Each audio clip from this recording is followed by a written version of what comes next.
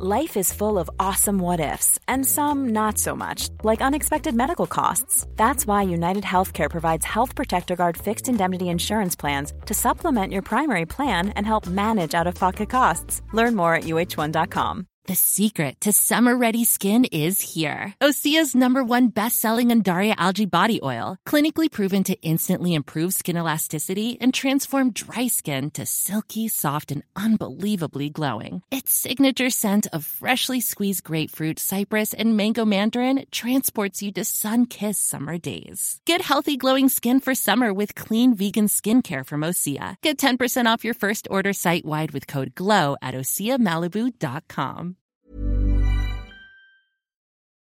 Hi everyone, welcome to Dan Snow's History Hit. Great to have you listening. On this episode of the podcast, I'm going to play one of our sibling podcasts, Gone Medieval. It's presented by the very brilliant Kat Jarman, who you listen to on this channel several times. You'll also have seen on History Hit TV if you're a subscriber, historyhit.tv. One of the most watched ever shows on that channel is me and Kat Jarman on the trail of the great heathen army, the Viking army that almost defeated Alfred in the late 9th century, but not quite. Anyway, Kat Jarman's got her own podcast in the History Hit family. It's called Gone Medieval. And on this episode, she talks about English. English is a bit of a thing. 1.35 billion people use it as a first or second language. Lots of people learning it as we speak. And some of them I hear listen to this podcast to try and improve their English. So for those of you listening, thank you very much indeed. It must have been a nightmare for you over the last few months because of my dental work when I spoke very bad English, but I'm getting there now. I think I'm getting back in the game now. Dr. Kat Jarman spoke to Eleanor Rye. She's a lecturer in English Language and Linguistics at the University of York, which is the place to do it, to be honest. Don't forget the first great writer of English, Bede, came from the Northeast, so York is the place to study it and think about it.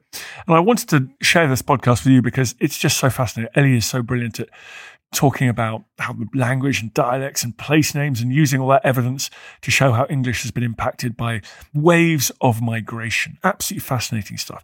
So enjoy this episode of the podcast. Go and check out Gone Medieval when you're finished.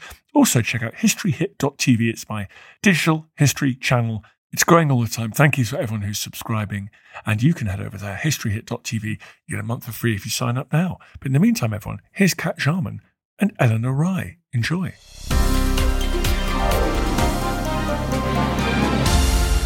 Welcome, Ellie, and thanks for joining me today. Hi, Kat. It's lovely to be here.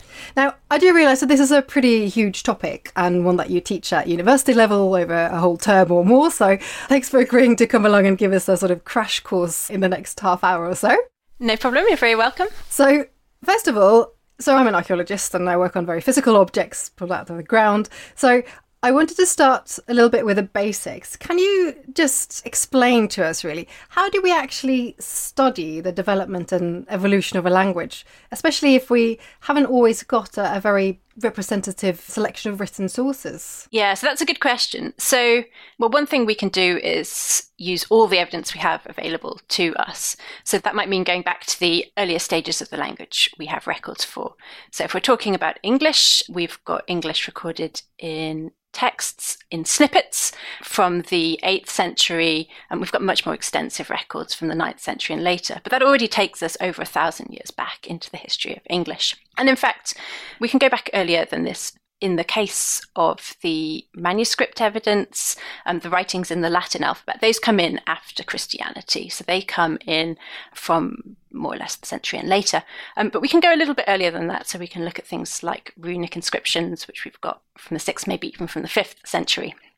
We can do other things too. We can look at things like names that might be recorded in other written traditions. We haven't got I'm not going to give you an English example here, but we could take the example of names from Britain that are recorded in Roman period sources. So we haven't got many written representations of that language, but we have got some evidence for it in names recorded elsewhere in Latin or Greek documents. But the other thing we can do is what we term in linguistics as reconstruction. So the main method that's quite useful in the history of English is what we call comparative reconstruction. In this method, we look at systematic correspondences between forms in related languages. So if we take an example, we'll take the English word father as an example, we could look at other words in related languages, so related Germanic languages like Icelandic or like German. We have the form Icelandic fadir, we have German vater.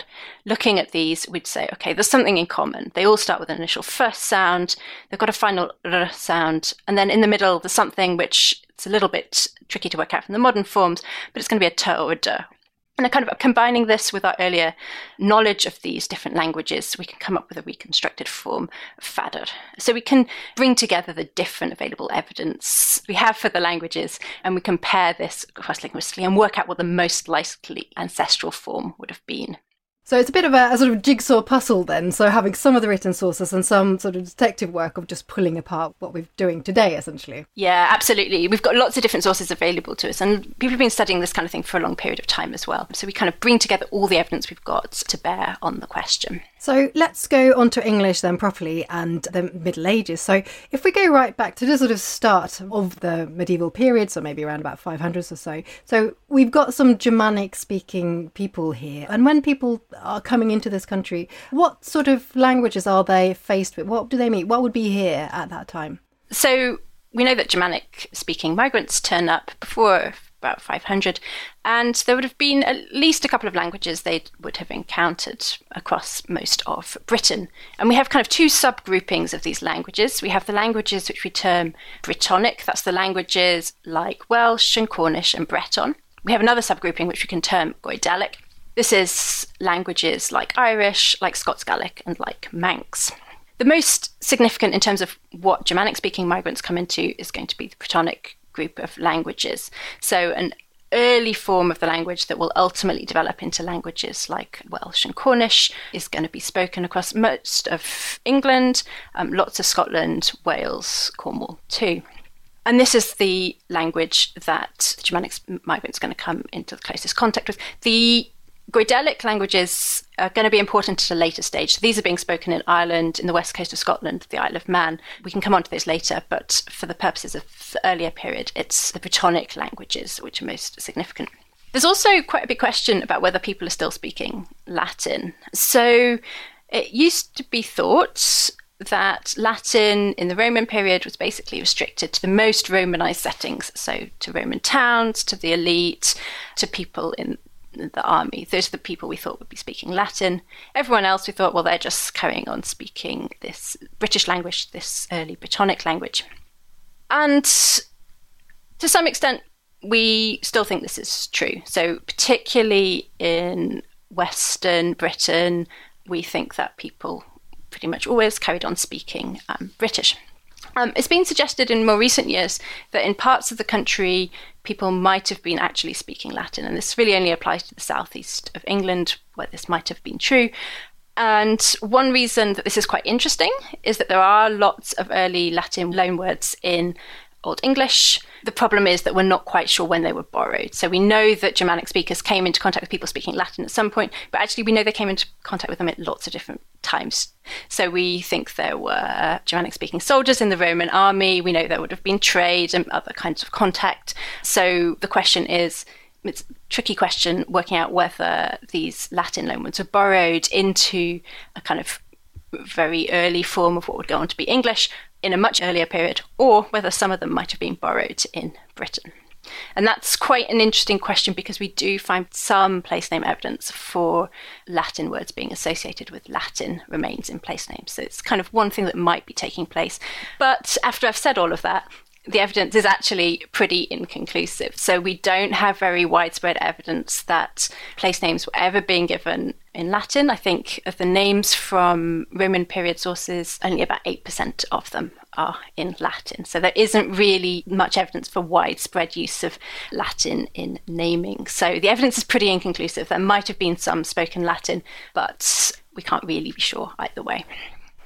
Okay, so these Germanic people then coming in, can you tell me a little bit more about who they were and that sort of early impact that they had? Sure. So the Romans withdrew officially from Britain in the early 5th century. So by 409 or 410, they'd kind of officially given up claims to Britain.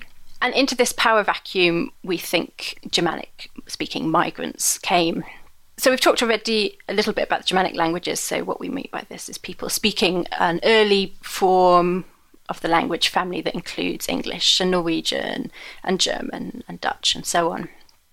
So we think that Germanic migrants exploited this power vacuum and started settling in England. We have some idea about where they came from kind of two kinds of sources, one of which is the evidence of what English is like in general. So we know English is most closely related to other languages spoken around the North Sea. So we think this is the most likely point where these Germanic-speaking migrants came from. These are the most likely places. The other thing is that we do have evidence from later writers. So Bede writing in the 8th century, so he's about 300 years later than this is all meant to be happening. He tells us about his understanding of the situation, and he associates the migrants with different groups of people who are in the kind of North Sea world. And he tells us that there are three groups of people. He tells us about a group called the Jutes, and as their name implies, they're generally associated with Jutland, so part of the kind of westernmost part of what is now Denmark. And these people are meant to have settled in Kent, in the Isle of Wight, and in some parts of Hampshire.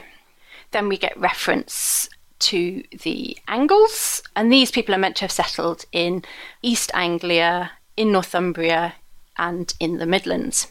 And the Anglians are meant to have come from a little bit south of the Jutes, so the kind of North German, southern Danish area. And then finally, we get reference to a group of people called the Saxons, and these Saxons are meant to have been kind of a little bit further to the south still, on the North Sea coast, and they're meant to have settled in, well, given rise to the people that Bede knows as the East Saxons, the West Saxons, and the South Saxons. And of course, these are what gives us some county and regional names today. So we get Sussex from the South Saxons, we get Essex from the East Saxons, we get the region of Wessex from the West Saxons. Now, in some ways, Bede's account, there's evidence that a little bit of evidence that corroborates Bede's account. So we do see evidence of people identifying themselves as Saxons or Anglians or whatever it may be in some of these regional and county names. I've talked about Wessex and Sussex and Essex. We can also note East Anglia, which is obviously and contains these Anglians as well. But we probably shouldn't take his word entirely at face value. It's likely to be something of a simplification and something that reflects his position looking back from a few hundred years later, when he knows that there are these groupings that identify themselves as Anglians and Saxons in different parts of the country.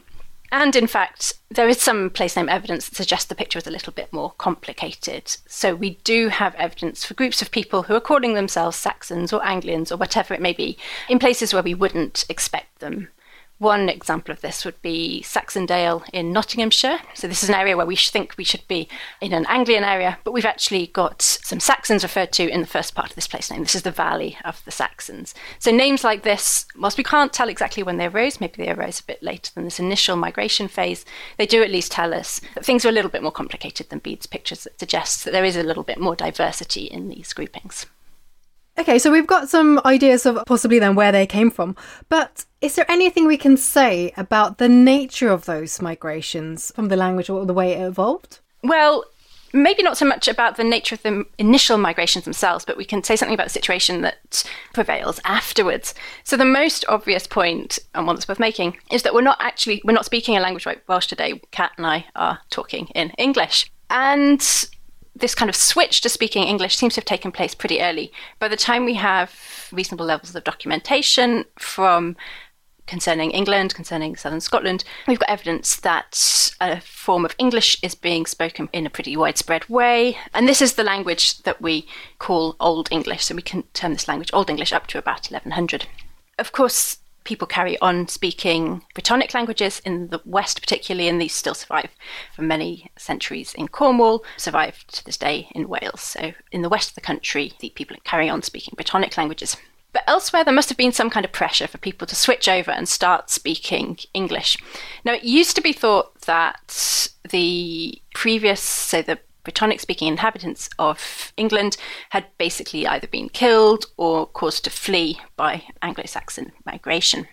We don't think this is the situation anymore. There's a lot more evidence for continuity in populations and people gradually adopting aspects of the culture of these Germanic-speaking migrants, though we can't necessarily directly equate that with language, of course. But whatever happened, there must have been quite a lot of pressure for people to switch over to speaking English. And this probably tells us something about power relations between the groups of people. So if people tend to switch over to speaking the language if it's advantageous to them. So we think that this might tell us something about the social dynamics of this period. The language of the Germanic-speaking migrants is the more powerful or the more prestigious, and people must be switching over to speak this language. And back before people realised there was quite a lot of continuity, people thought that really there hadn't been that much contact between Brittonic and early English speakers. So we've got a few loan words. We've got things like the dialect word brock for a badger. We've got a coombe for a small valley, a term used in certain parts of the country. And we've got quite a lot of place names and especially river names that get transferred. So we get things like, kind of example that's often talked about, we get things like Bredon Hill. So this is a name that occurs in several parts of the country, but the Bree bit comes from a British name for the hill, so Bray, and then we get Old English dune, a word for a hill, the kind of level summit, that's added to this. So this is literally hill. And then in later times in modern English, we get hill added again in some of these cases, like the Worcestershire example of a Bredon Hill. So it used to be thought that this was all there was, that these small number of loanwords, which indicates some degree of contact, but not very much, was all there was. But now we think there was more continuity and that Brittonic speakers shifted over to start speaking English. People have started to wonder whether there's actually a bit more structural impact on English. And if the idea behind this is the same kind of thing that happens when you learn a foreign language and maybe you start speaking that language, but your pronunciation's a bit off target and you maybe use some sounds from another language you speak, not the one you're trying to speak. And maybe you get the word order wrong. Maybe you put an adjective before a noun like you would in English when you mean to put it after. Something like that. But the idea is that collectively, if enough people do this for a long enough period of time, they can influence a language in structural ways. And this seems quite plausible given what we think took place in this early period in the history of English.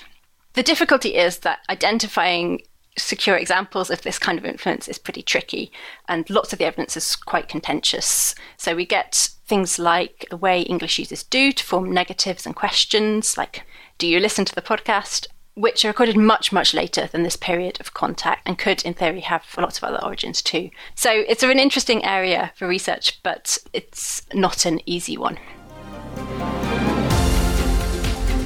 You're listening to Dan Snow's History. We've got an episode Gone Medieval for you about English. It's interesting stuff. More after this.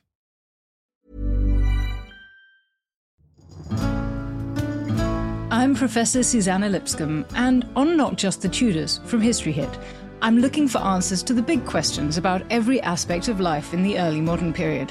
Like, how did the memory of Anne Boleyn continue to influence the court of her daughter, Elizabeth I? How were fairies brought to life on the Elizabethan stage?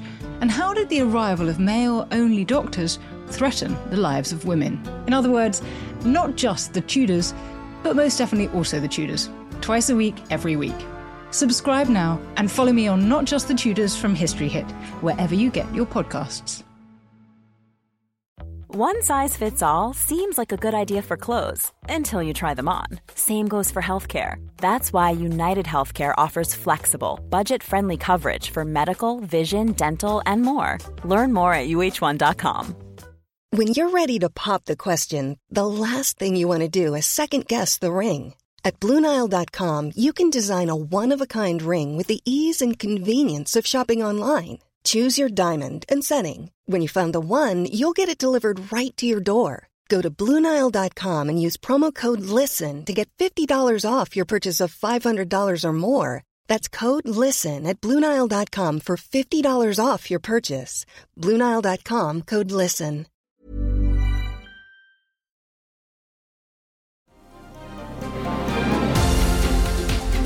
So the next big impact in the medieval period come from another set of migrants a little bit later on, starting from the late 8th century onwards, so the Vikings or the Scandinavians. Now, they also spoke a related Germanic language. For those Scandinavians coming into the country at that time, would they be able to understand those who were already here? Yeah, so that's an interesting question. And I think my answer is a kind of qualified yes. So the Vikings or the Scandinavians spoke a language, another Germanic language, so a language that's already related to English, as you said. And this means that some words in the language would have basically been identical. So if you wanted to talk about your house in either language, well, in Old English, you'd talk about your hus, and in Old Scandinavian, you'd talk about your hus too. So obviously you could communicate about the house in some kind of relatively straightforward way and successful way. There are other words which differ only in one or two sounds. So we could think of an example like the word for fish, which in Old English would be a fish and in Old Scandinavian would be a fisk. And people would begin to spot these correspondences. But these kind of general similarities must have meant that there was some degree of mutual intelligibility from the outset, though it might have been quite limited. We can imagine that people might have been able to carry out basic transactions, but that some sorts of conversation might have been more problematic. So there were lots of differences too. We could take, just as an example, the Old English word for law, which would have, in early Old English, would have been heir, and the Old Scandinavian word, which we think would have had a form like lagu. So more complicated interactions might have been a little bit more problematic. But the fact that the languages were similar and the differences were predictable must have made it quite straightforward to become reasonably proficient in the other language, or to understand someone who was speaking the other language and be able to figure out what they meant. For example, once you knew that Old English's sh sound had this sk sound, was equivalent to a sk sound in Old Scandinavian, like in our fish and fisk example, you could kind of unlock a lot of other vocabulary. So you could say, okay, well, I can translate between an Old English ship and an Old Norse skip, or the words sheer in Old English and skier in Old Norse, a word meaning clear or bright. So you'd be able to unlock lots of other vocabulary, basically, and either use it or understand it. And of course, people living in mixed communities, and especially in mixed households, might have been much more proficient in both of the languages. And in the early 2000s, my colleague at York, Matthew Townend, worked extensively on this, and he showed, using a lot of place name evidence actually, that people in Viking Age England seem to have been quite aware of these predictable differences and been able to apply them in communication. And he uses the term adequate intelligibility and contrasts that with perfect intelligibility. And I think that's quite a useful way to think about it. Excellent. So thinking a bit more about these Scandinavians then that obviously come to settle in large parts of England, what was the actual effect of those people, of the language that they were speaking, on what was to become the later versions of English? Well, quite extensive. So the most obvious place to start is with the words borrowed into English from Scandinavian, so loan words. And we can divide these into two periods roughly. So we can talk about those which are recorded in the Old English period, so up to about 1100. And these are quite limited. So we've only got about 100 of these words. And very often they're words that are in some way associated with Scandinavians, their activities, their culture. So we get lots of terms for legal matters, so we can talk about the word law. So our word law is a borrowing from Scandinavian, from this early Scandinavian form lagu. We've also got terms for things that would be military, like a tapper axe, a particular kind of axe, which is a borrowing from Scandinavian. In the later period, in later records, so later medieval English and indeed later, we see much more extensive evidence for use of Scandinavian vocabulary in English. And it's not just more numerous, so maybe about 1,500 words listed in the Oxford English Dictionary, I think. But it also covers a much wider range of semantic areas. So we get quite basic vocabulary like window and sky and egg, for example. And these are all words that English already had perfectly good words for. So these represent a slightly different kind of borrowing. They can't all be put down to the need for a new word to describe something you weren't describing before. And there are other ways in which English has been affected too. We've borrowed some grammatical forms from Scandinavian, and particularly important are the pronouns they, them, and their, which are borrowed from Scandinavian. And there might be some other effects on things, and contact between English and Scandinavian might have also affected other things. It might have hastened, for example, the loss of the extensive system of inflectional endings, so word endings that existed in Old English and which get lost going into the Middle English and later modern English periods. So there's quite a good footprint of the Scandinavian migrations then, essentially, in modern English. Yeah, certainly. And so in terms of, we've touched a little bit on this already, we've mentioned place names and things. Are there ways then that we can try and look at what we know about the Scandinavians and the Vikings coming here and finding out something about where they lived and where they settled? Yeah, absolutely. So I'll come on to place names in a minute, but we can just talk a little bit about dialects to begin with. So once we get quite extensive records of English from the later medieval period and modern English period, we see that the language in certain parts of the country bears more traces of Scandinavian than in others. So in areas where we know there was Scandinavian settlement, we see really extensive Scandinavian influence on dialects. So the Northwest and Yorkshire and parts of the East Midlands. And some of this survives today. So if you might hear someone in the north of England describe a stream as a beck, this is a Scandinavian loanword from Old Scandinavian becker. But you'd be very unlikely to hear someone in the south use that word. So some of these distinctions are still visible today. But place names allow us to track these differences further back in time. So in general, place names generally began life as descriptions of places that they now name. There are two things that come out of this, one of which is that they can tell us what languages are being used. The other is that they tell us something about the place that they now name.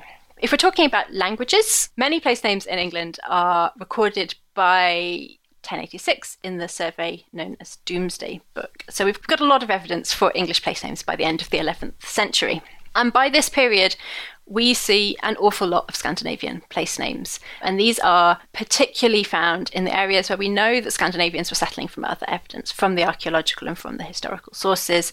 So the area east of Watling Street that comes to be known as the Danelaw in later centuries. And we see lots of Scandinavian place names in this area. We can think of examples like Derby, the Deer settlement, or Grimsby, Grimmer's settlement, which contain this B in modern English, Old Scandinavian bur, which is a word for a settlement or a village. So we've got words that refer to settlements. We've got others that tell us something else about what's going on in these societies. So quite a nice example of this is Thingwall in Wirral, so in the northwest Midlands between the Mersey and the Dee. Thingwall comes from an Old Scandinavian compound, Thingvöllr. The thing part refers to a legal assembly, so a place where people got together to deal with legal matters. The Völlr bit means plain or area of level ground. But this tells us that basically there was a legal assembly at Thingwall in Wirral. So this tells us something about social organisation in the period. So there's another question about whether we can spot different groups of peoples in this material. And the most obvious way of looking into this question is to look at place names that we can call ethnonyms. So these are place names which contain some kind of ethnic label as part of them. We've talked about one of these names already. So we talked about Saxondale a bit earlier, so referring to these Saxons. And there are lots of ethonyms from areas of Scandinavian settlement. So we can think of the numerous places called things like Danby and Normanby and Ireby. And the first element in the Danby names is Old Scandinavian Danir, which we can translate as Danes. The first element of the Normanby names is Old Scandinavian Northmen or Norwegians. And the first element of the Ireby names is Old Scandinavian Ira, so Irish people, and perhaps more loosely, Gaels. And however we translate the ethnonyms, we should be aware that they're not likely to map exactly onto their modern equivalents. But whatever exactly they meant to the people who used them, and that might have varied across time and across space, they do tell us that people are perceiving different groups of peoples and labelling them with these ethnic terms. And so someone called Jane Cowell has looked at these quite recently and spotted both variation across space, but also that some of these names seem to occur in clusters, which might suggest that there are particular parts of the country where people were particularly attuned to these differences, perhaps because the populations were particularly diverse. We can approach that question of whether we can identify different groups from a slightly different linguistic angle as well. And we can look to see whether we see different types of linguistic input in different parts of the country. So the kind of traditional view of things is that there was mainly settlement from people from the area of Norway in the northwest of the country. There was mainly settlement from the area of Denmark in the east of the country. But actually, if we start looking for these sort of mapping things that we associate with later Norwegian and later Danish, then it's a bit messier than we'd expect. We don't get a neat distribution of features that look Danish in the east of the country and features that look Norwegian in the northwest of the country. And what might be happening is that groups are more mixed and their languages are reflecting that kind of mixture of peoples in these groups of Scandinavians. But there is a little bit of evidence for differences that emerge in Britain, which is quite interesting. So One thing that's quite interesting is that we can see some evidence for dialectal differences emerging in Britain. So we know that the Scandinavians in western areas of Britain were pretty closely involved with Goidelic-speaking people who were already in western areas of Scotland, in the Scottish Islands, in the Isle of Man, and in Ireland. And there are some ways in which the language of these Goidelic-speaking people has affected the kind of Scandinavian being used in these areas. A couple of nice examples of this are some of the loanwords we get in Scandinavian. So one of these, which we use on a fairly regular basis today, is the word cross, so the religious symbol. This is a word which makes its way into English from Old Norse, and before that we think it comes from Goidelic. And we can kind of track the spread of this word from place names and other evidence from the northwest of England, and then further through other areas of the Scandinavian-speaking England, and then much more widely in later periods into English more generally. And we also get a word for a shealing, so a temporary pasture, which is borrowed from Goidelic into Old Norse. This in Old Norse would have had the form something like Erhi, and this survives in some place names like Airyholm in North Yorkshire, but we only see evidence for this in the northwest, and in parts of Yorkshire we don't ever see this spreading more widely, so we think this word was only ever used in some types of Scandinavian. Okay, so obviously then Scandinavians had a quite huge impact, but moving on through time, the next big event really in the history of England is the Norman invasion, and they also had quite significant impact on the language. Can you tell us some more about that? Yeah, sure. So after the Norman conquest, the king, the aristocracy, high-ranking clergy, and other members of the elite were basically replaced by French speakers. So whereas you'd had English speakers in these positions immediately beforehand, at least in many of them, after the Norman conquest, you have French speakers in these kind of positions. And we think that everyone else carried on speaking English, though over time some people would have had various reasons to either learn French, or some people would have been born and brought up in mixed households, so would have had access to both French and English. And there are lots of borrowings from French in later medieval English, so the language you call Middle English.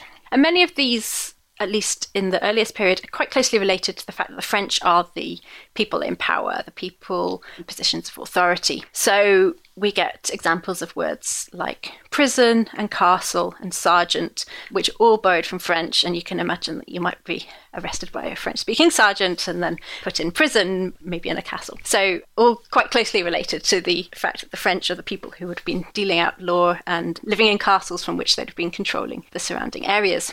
But this isn't all we find, and especially in a little bit later on, so particularly from the later 13th century onwards, to have evidence for much more extensive borrowing of French vocabulary from a much wider range of areas too. So we get quite basic vocabulary like age and flower. We get things to do with more domestic settings like curtains and blankets. And we get things to do with things like literature and the arts, like the word poet. In terms of the lasting impact, so some of these words still have quite a formal ring in English. Not all of them by any means, nothing like age and flower, but some French borrowings still have a slightly more formal aspect to them than synonymous English terms. So we can think of pairs of words like ask and question, where ask comes from English, question from French, or rise and mount, where rise comes from English and mount comes from French. And we can think we'd be more likely to use the question and mount in slightly more formal context than we might use rise and ask. So the fact that the French were the elite, that French was used in more formal contexts, still has some kind of lasting effects on English that we speak today. One different type of effect is that English gets replaced as a language being used for kind of official written documents. So before the conquest, English was used to write quite formal documents. You might record laws or wills and things like that in English. Latin was also used for recording important documents too, but English was an option. And the English that was used was very often based on the language of the southwest of the country, so the area of Wessex. So this is the kingdom that had survived the Scandinavian settlement and had gradually taken over or conquered parts of the country from the Scandinavians. So it was the kind of in later Anglo-Saxon England, and the kings of this kingdom remained the kings of later Anglo-Saxon England and had their bases in the southwest of the country, in Winchester. And in later Anglo-Saxon England, we can see something beginning to emerge. It's a bit like a standard language. It's based on the language of this part of the country. So people in York might speak quite differently from people in Wessex, but they might be writing a bit as if they came from Wessex. With the Norman conquest, this standard disappears, or this emerging standard disappears entirely and gets replaced by French. So people use Latin and people use French after this period to write down documents like laws and wills and so on. This doesn't last forever, and English does emerge again as a language in which you can do quite formal and official things. But at least initially, when we see people writing things in English, they don't have this model that's based on a particular part of the country to work with. So they start writing in a way that's very close to the language they speak. So if you come from York, you'll write something that represents your local dialect quite closely. If you come from the southwest, you'll write in a way that reflects that. So we lose this kind of emerging standard, and people start to write in the way that they speak when they start writing in English again. Okay, so that's a really interesting point then, that we've got these regional differences and things. And what happens later on then? I mean, is there anything similar to that later on, or are you saying that they go back to a more sort of English again later? Yeah, so particularly from the 15th century, we get a lot more official documentation being written in English. But by this point, the English being used is that of the part of the country that's now politically and economically dominant. So that's London, that's the area around London, encompassing the university towns of Oxford and Cambridge. And that goes on to develop into the standard form of English that we use in writing, well, up to today. But this is ultimately based on the part of England which is politically and socially dominant in this period, so it's based on the southeast. This has been great to hear about how all these different people and actually a lot about different nature of people coming in and parts of society and regions and so on have affected England and the English language. But if we just sort of, to finish off then really, thinking about the end of the period that we refer to as the Middle Ages, so around about 1500 or so, how similar was the language English spoken at that time to what we're speaking right now? Well, so we've entered what we'd call the modern English period, and this reflects the fact that actually it is pretty similar. Certain aspects of the language would certainly be pretty familiar to you. So if you were to read some of the language, that probably wouldn't cause you too many problems. There would be a lot more variation in spelling, so spelling was a lot less standardized, and then you might see the same word spelt in multiple different ways. You'd probably be able to figure out what's going on. And if you came across a word like the modern English word night, you might well find that spelt Knight back in 1500. And some of this familiarity reflects the fact that modern English spelling is pretty conservative, and it reflects the way English was spoken centuries ago. But this makes reading older texts a little bit easier for us because we're used to some of these spellings. But understanding spoken language might be a bit trickier. There have been some quite significant changes that have affected the vowel system that had kind of started before 1500 but hadn't fully worked their way through. So in Middle English, for example, the word green would have been pronounced grain rather than green. Or the word dame would have been pronounced dame, not dame.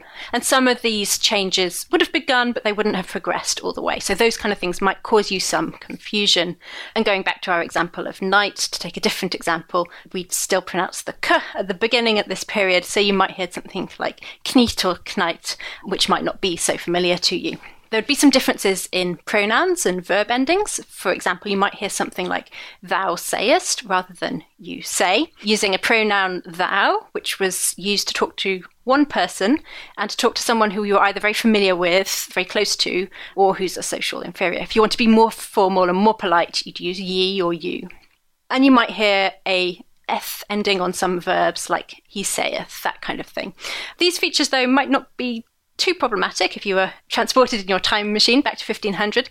So you'll probably be familiar with some of these forms from things like Shakespeare, from certain versions of the Bible, or from poetry, which might still use these more archaic forms. In terms of vocabulary, much of the vocabulary you'd be likely to come across would be pretty familiar, especially for basic concepts. One thing you wouldn't hear would be the Latin and Greek borrowings that have been made in more recent centuries to describe things like scientific and medical concepts,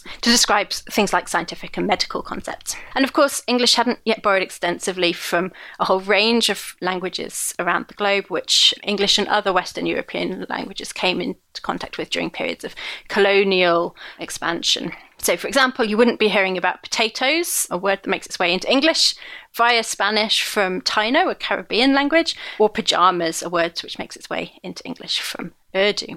So there would be quite a few significant differences too.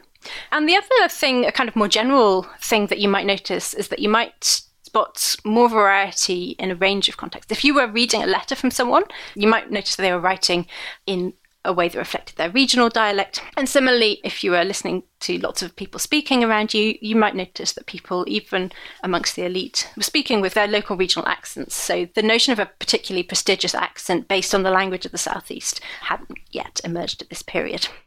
Ellie, thank you so much for sharing your brilliant knowledge of the English language. And I hope all the listeners have enjoyed Ellie's insights as much as I did. I'm Dr. Kat Jarman. Thank you for listening. We will have the history upon our shoulders. All this tradition of ours, our school history, our songs, this part of the history of our country, all were gone and finished. Thanks, everyone. That was an episode of Gone Medieval. It's History Hit's new medieval podcast by the brilliant Matt Lewis and Kat Jarman. They've got a big canvas. They got the Romans leaving till, I don't know, I guess the Tudors, when they hand over to Professor Susie Lipscomb, and not just the Tudors. We're building total coverage here, folks. If you enjoyed this podcast, please head over to Gone Medieval, their own feed, wherever you get your podcasts, and rate them and subscribe and like them and share them and all that kind of thing. Review them. We'd be really, really grateful. It's really exciting what they're building at Gone Medieval, and thank you for all your support. Thank you for listening to this episode of Dan Snow's History Hit. Please follow this show wherever you get your podcasts. It really helps us, and you'll be doing us a big favour. Don't forget, you can also listen to all of these podcasts ad-free and watch hundreds of TV documentaries when you subscribe at historyhit.com/subscribe. As a special gift, you can also get your first 3 months for just £1 a month when you use code DANSNOW at checkout.